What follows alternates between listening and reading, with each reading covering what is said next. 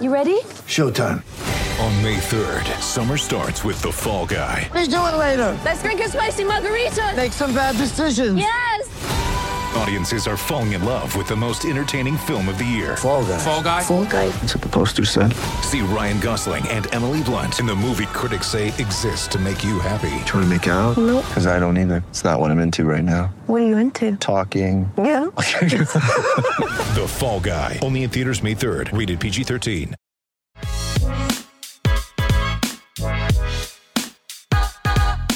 What's up, Dub Nation? He's Brady. I'm Jazz. We're recording this on a Wednesday in between the Warriors coming off a pretty big win against the Spurs. Only the fourth time in their last 45 games they got a win in San Antonio. That's an incredible stat.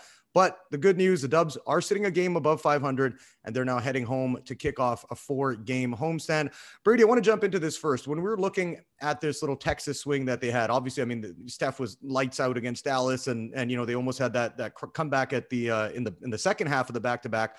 We saw the downside of the Warriors when they were playing their first game against the Spurs in terms of the inconsistency, some bad decision-making. And then in that win on Tuesday, that third quarter, man, I mean, they dominated the Spurs through and through. They ended up outscoring them 36-20. Everything was clicking for them. So when I was watching this, like that game in particular, to me, it's the Warriors are starting to figure it out on the defensive end. They were terrible. I mean, remember that to start the season, they were giving up 120 routinely, regardless of who the opponent was. And now you're looking at them. They're ranked 7th in defensive rating. They've climbed up to there. I believe they are now 2nd in opponent field goal percentage. Why do you think they were able to make that improvement so much compared to what we were seeing in December and early January when the season kind of first got underway? I mean, I think the easiest answer here is just Draymond Green. They've just been so much better since he's been in the fold. And I was looking at the numbers earlier today. They're 4th in garbage time adjusted defensive rating since his second game, which is when his minutes restriction was effectively lifted. So they went from, I think, 27th in the first 5 games to now they're 4th since then. So just bringing him back into the fold, you know, Steve Kerr keeps repeating that he's the best defensive player in the world. I don't think he's going to win Defensive Player of the Year, but I agree with Kerr. I think he is the best defensive player in the world when he's locked in, when he's healthy, because of his versatility on and off ball, 1 through 5. But, you know, people kind of expected, I think, that maybe things would be as good as they could get when he first came back into the fold. And you're forgetting that, well, he's rusty because the Warriors didn't play in the bubble. He hasn't played a game in 9 months or whatever. He's still trying to get into shape after having the coronavirus, and he's trying to figure out how to work with new teammates. So, you know, I think we're still a ways away from how good he can be individually, which in turn means we're a ways away from how good they can be as a team. But to me, truthfully, I put 90% of the defensive improvement, I credit it to him, because I think not only is he a great defensive player. So then you're taking 40% of the offensive regression on him as well. Exactly. Totally. Yeah, okay. 100%. You know, you take the good with the bad with Draymond. It's how it always goes. But, you know, he's the quarterback in addition to the star talent on defense. And so, like, look how good Andrew Wiggins has been defensively. And I don't mean to take that credit away from Wiggins. He deserves credit for that. But Draymond also deserves credit for that. I don't think we'd be seeing that Andrew Wiggins defensively if you don't have Draymond Green there coaching him, teaching him, yelling at him, so on and so forth. Well, it's interesting because, I mean, we see the good and the bad with Draymond, and that, you know, the first loss against the Spurs, so the only loss in their 2-game set there, he had like 10 rebounds, 10 assists or whatever it was, and like 5 points. You know what I mean? And we saw that blunder at the end of the game where, yeah, he thought he might get fouled. So he just chucked it up and kind of didn't get Curry the ball with an opportunity to tie the game. And I think when you're seeing that, that to me is rust. That's also, I think, confidence on the offensive end. Yes. Regardless of what he says, Draymond says all the right things 90% of the time. He does the right things on the court too, but you can tell with his shooting, like when he's getting the ball, there's always a bit of hesitation. He's not, you know, and you notice that with NBA players, especially the guys who can't, like when Curry catches it and you can tell he's got his feet completely set, there's no hesitation. You're like, this is going in. You're sure he's going to miss from time to time, but you can tell he has the confidence. The teammates have the confidence. Draymond's kind of shy. He's catching the ball at the top of the 3, and it's always like a half second, and he's like, I have to take this, right? Because I'm kind of stuck in this if I don't shoot this, they're not going to respect me, but I might not have the full confidence that I'm going to hit this. Is there anything that you think that could be done in order for them to improve on that? And him, like, I mean, as a team, as a coaching, what do you think that Draymond needs to do? Or is there anything that can happen at this stage of his career that can make him, again, and we talked about this on the previous episode, is he's shooting less than 30%. We want to see him shoot better than that. So how can he get up to around 30, which is still going to be below league average, but not sitting in the low 20s and high teens like he is now? Well, I think a large part of it is aggression. He's a much better offensive player when he's being aggressive, when he's getting the ball and, gets a rebound or gets an outlet pass and just goes boom, full speed down the court. And we saw that, in kind of patches throughout this trip where he would go kind of full speed and he would go coast to coast. And a lot of times he would get a layup and, he's much better, obviously, finishing at the rim than out of the 3-point line. And he drew some fouls there, got some layups, and obviously had some nice passes as we've grown accustomed to. But for me, he needs to be getting those kinds of looks because those are what give him some offensive rhythm, some offensive comfort, so that then if he does have an open three, he's a little bit more in rhythm to take it. Because when they're just playing kind of a stagnant half-court offense and he just catches the ball, looks at the hoop from 3-point range, and then finally shoots it, it's so bad. Every time, it's so bad. But, when he's like actually in rhythm, pushing the ball, then sometimes he ends up with just a rhythm shot. And I think that his percentages are likely a little bit better on those ones. So, I liked seeing that he shot the ball more these last few games because in my opinion, a lot of the shots were simply better shots. And if you're taking better shots, you're going to start making more of them. And when you start making more of them, it feeds you a little bit so that you can start playing a little bit more normally. Yeah, and he's doing a good job of, like you were mentioning, instead of just catching it at the top of the 3-point line, or if he has an opportunity to push the pace and attack the rim right away, he's doing it now. Whereas opposed to just holding the ball and looking or maybe looking for your next teammate, he's like, dude, if you guys ain't going to respect me from the top of the key, I'm just going to take it to the lane for an easy layup. And if the defense, collapses, which they've done, he's able to find guys like Kelly Oubre Jr., guys like Michael Mulder, Damian Lee in the corner for open shots. And that's one thing I want to get into with Oubre as well. I've noticed a big difference with him over the last couple of weeks. And again, we knew this was going to be a work in progress because he's joining a new team. They had all these new parts coming together. Obviously, didn't have Steph playing with the majority of the guys that were left over from last season. So we knew it was going to take some time for them to figure it out. And I'm watching Oubre, and there's a big difference with him. And the difference to me comes in with the fact that he's not just getting the ball and looking to attack right away, which sure you want your players doing at points, but in the Warriors offense, which is ball heavy, share the ball, move the ball and cut, you want guys to be like, catch it and attack when the timing is right. And I think that's what Kelly Oubre is starting to do. And you're noticing that when he's hitting open jumpers from the corner, they're not coming off of him catching it. There's a defender kind of closed out on him, but he's slowly waiting and then elevating to shoot. He's making sure my feet are set. If Steph's coming down the lane, if Wiggins is going down the lane, if Draymond's coming, I'm just going to stand here and be ready to shoot. So where do you think he has been better overall? And why do you think he's been able to be more of a consistent contributor on the offensive end? I think the answer to both of those questions is that he's started to just internalize what the Warriors need him to do. Steve Kerr has repeated time and time again this year that the Warriors offense is so hard for new players because their best scorer is as dangerous without the ball in his hands as with it in his hands. And their best passer is Draymond Green, a power forward or a center, whatever you want to call him. And those are just things that you're not used to as a NBA player, that they're not traditional. And so the things that the Warriors need from Kelly Oubre Jr. is they need him to be setting screens, which in fairness, he's still not doing well.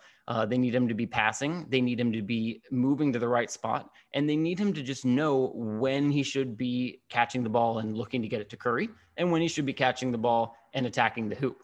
And so I think if you look back at Oubre, from a year ago when he's playing with the Phoenix Suns and he's playing next to Devin Booker and DeAndre Ayton, well, if you catch the ball and you're on Devin Booker's team, you're not looking necessarily to get the ball back to him because you're figuring he had his chance. He probably dribbled the ball for 12 seconds. He gave it to you. Now it's my chance. You pass the ball into DeAndre Ayton, you're expecting him to do a post move and score. You're not expecting him to be passing it back to you the way Draymond Green does.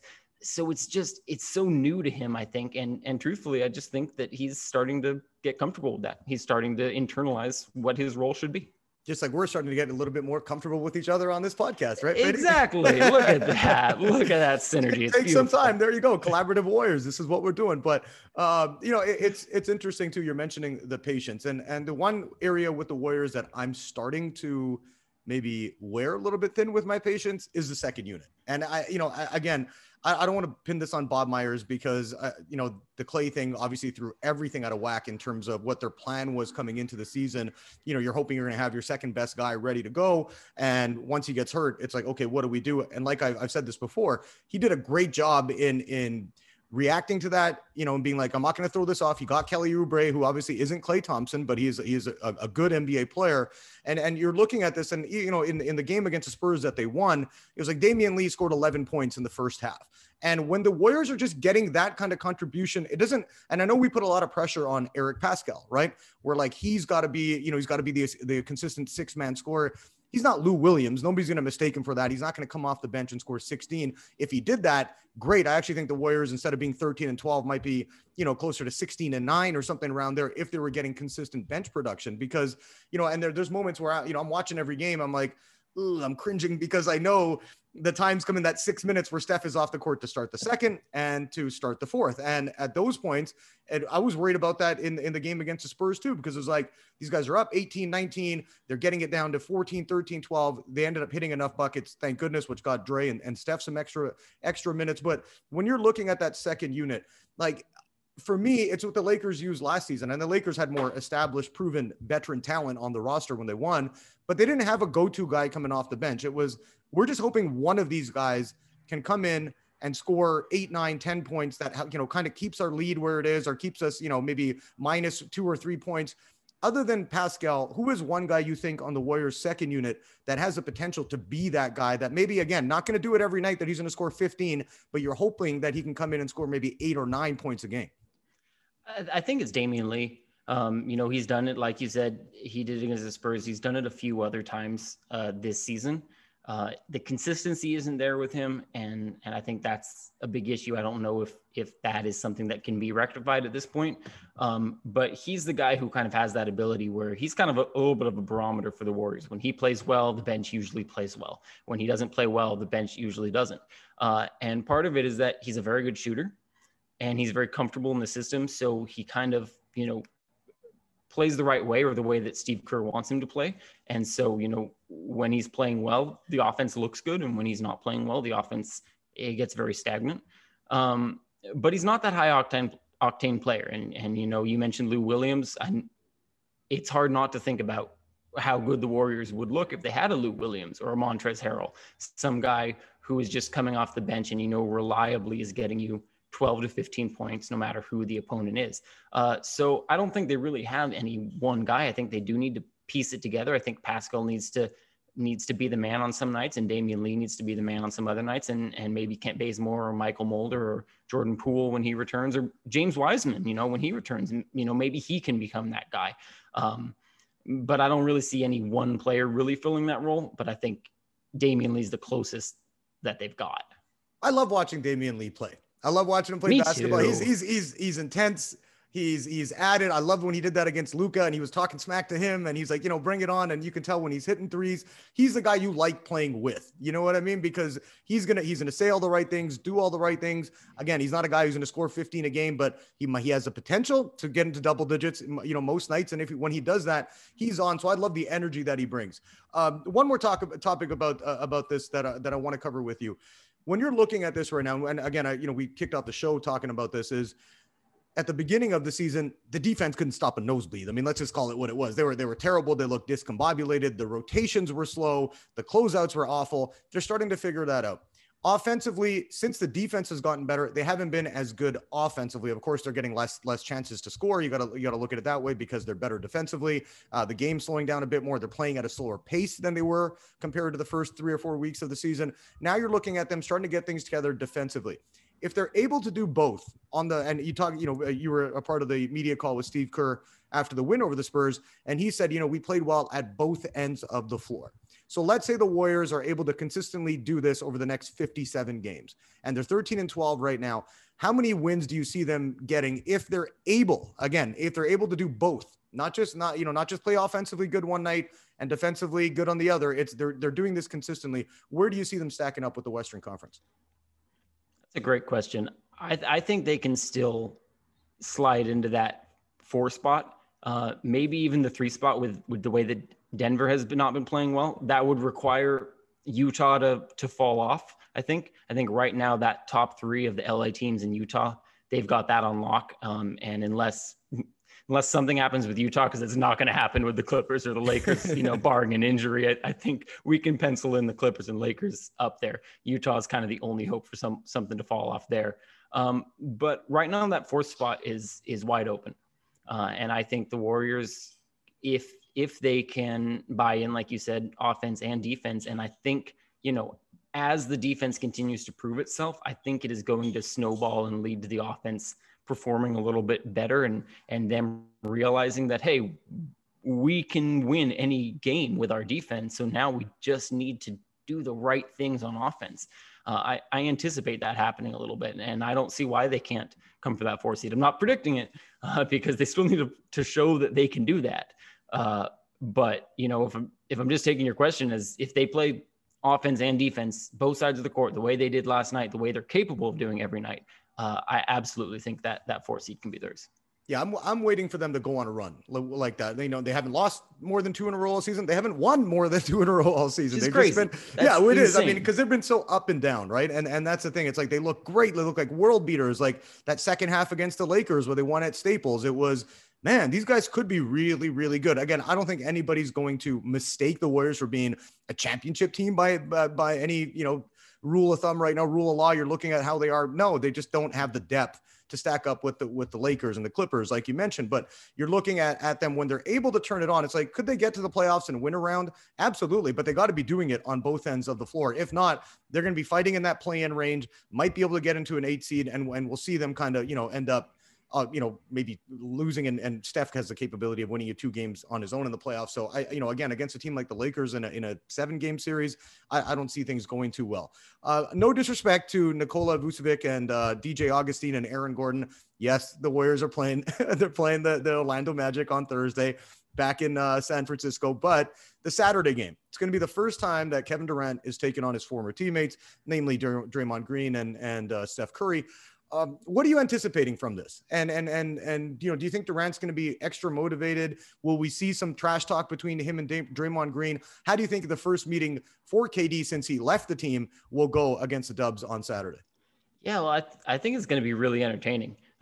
It breaks my heart a little bit that there aren't going to be fans there. Yeah. Because that just, they need that. It was one thing on opening night when it's in Brooklyn. It's an entirely another thing now that they're at Chase Center, where you would have Warriors fans cheering him and booing him, I'm sure. So honestly, that's kind of my first thought, is just a little bit of poignancy that there won't be fans there, and to see that reaction, because it would be a very intense and kind of mixed reaction, I think. But honestly, I'm so excited to watch Durant and Draymond go at each other.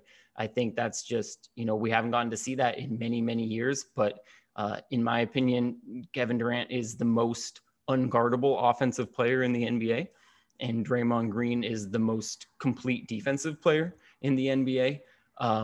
They both play with so much fire and passion. They both play with these chips on their shoulders and these egos kind of on full display, that they very clearly want to show their opponent that they are better than they are.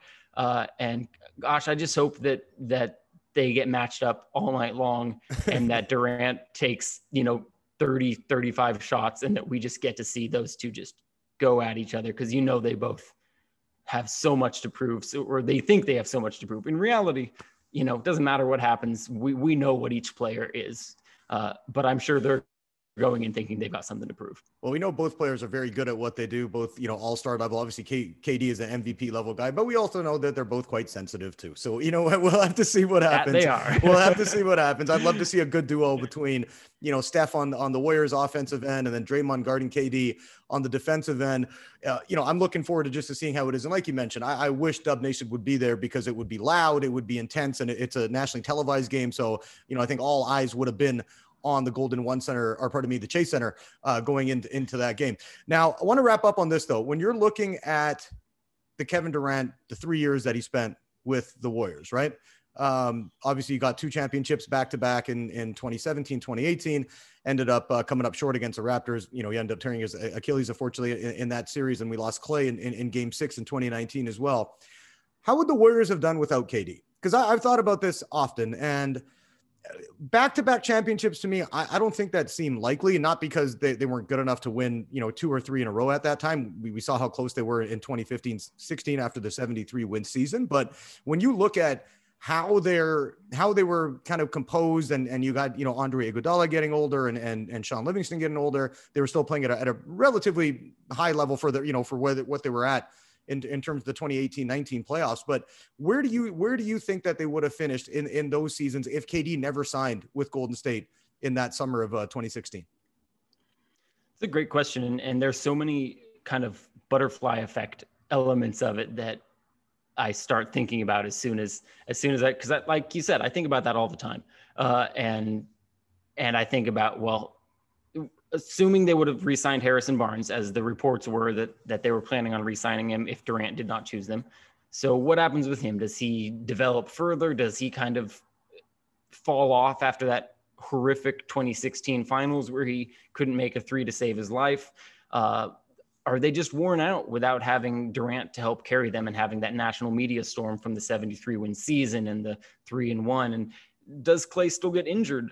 In the 2019 finals, if maybe they didn't have as deep a runs the 2 years before and there aren't as many miles on his legs. So there are just so many fascinating questions. I think they would have won 1 championship in that 3-year span.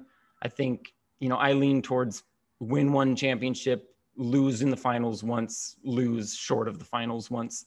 I'm not sure which years it would have played out. But ultimately, that team, that core won a championship for a reason. They won 73 wins and lost in a heartbreaking fashion that required a lot of things breaking the right way. I'm still upset by that. Yeah. Me too. Yeah. Entirely upset. Fair play to Cleveland. They deserved to win. But if we're being honest, it took a lot of things breaking the right way in order for that to happen. And that's just how it happens in sports. But over that 2-year span, the Warriors were clearly the best team in the NBA. And even though maybe some holes got exposed, even though they would have been a little bit worn out, I just think they had proven themselves as so good.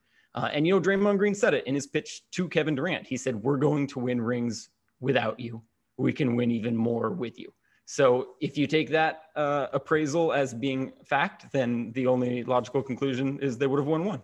So that's where I'll stand. If we took everything what Draymond said with absolute certainty and truth, then I think the entire Golden State Warriors fan base would be in a lot of trouble. I love Draymond. I'm not putting him down, but he is a fun world, though. Yeah. It would be a fun world. I mean, everything would be 100 miles a minute, which is not a bad thing, right?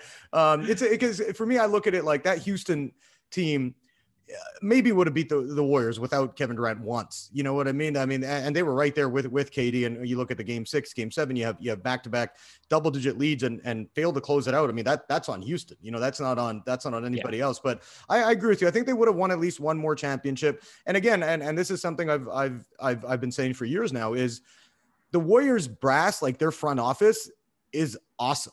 I completely trust Bob Myers. I completely trust Steve Kerr's coaching ability. Joe Lacob has been wonderful as an owner. He hasn't been not been penny pinching at all. Whatever we got to do to win, let's go out there and do it. So even if they would have lost, let's just say in 2017 and came up short and got upset somehow in the second round, I don't think that would have happened. You would have seen them rebound and figure something out. So for me, I think they're gonna, whatever they end up doing this offseason, and again hoping knock on wood that Clay is fine. Maybe he's not going to be a 20-point a game guy anymore like he has been throughout his career. Maybe you're looking at him going 16, 17 a game and eventually getting better. And we've talked about this, that his game is predicated on hitting jumpers and being set screens for and kind of reading and reacting. So he's not a guy that we were looking at. He's going to be a lethal slasher. So I think he'll be okay, but I'm interested to see how Bob Myers and co kind of proceed with the summer, because like I said, when you look back at that, run that the Warriors had for those 5 seasons, I mean, tough to top that and tough to look at them and say, well, without KD, they wouldn't have won anything else. Yeah. I agree. I mean, there's just too much talent. Steph Curry was arguably the best player in the league at the time. Draymond Green was pretty unquestionably the best defensive player. Steph and Clay were the two best shooters in the world. Kerr is a good coach. Bob Myers is a fantastic GM. They were, like you said, Joe Lacob was willing to do any and everything to maximize the championship potential. So, yeah, I think, you can never say for sure what would have happened because, as 2016 and 2019 showed, the ball is going to bounce the way it bounces. The cookie's going to crumble as it does. But I don't see any way that they wouldn't have been still a top dog, best team in the Western Conference, in my eyes, probably best team in the NBA. And that doesn't always guarantee you a title. But I think they absolutely would have been in the mix all 3 years, and that's all you can ask for. That's like us. We're going to claim to be the best Warriors podcast that there is out there. We might not win Without a doubt. We might not win the title every single time, but we do believe it. That's all. But that we'll counts, still be right, the Brady? best. Yeah, that's right. That's all that counts, Jazz. We know it. That's it. Well, Get that's some what's paper important. rings. That's right. It's all what you feel inside, baby. That's what the whole point of it is. We'll wrap up there for this episode of the Collaborative Warriors podcast. Don't forget, you can also catch us on iTunes and Spotify. We got our audio set there, and of course, subscribe to our YouTube page at Golden State of Mind.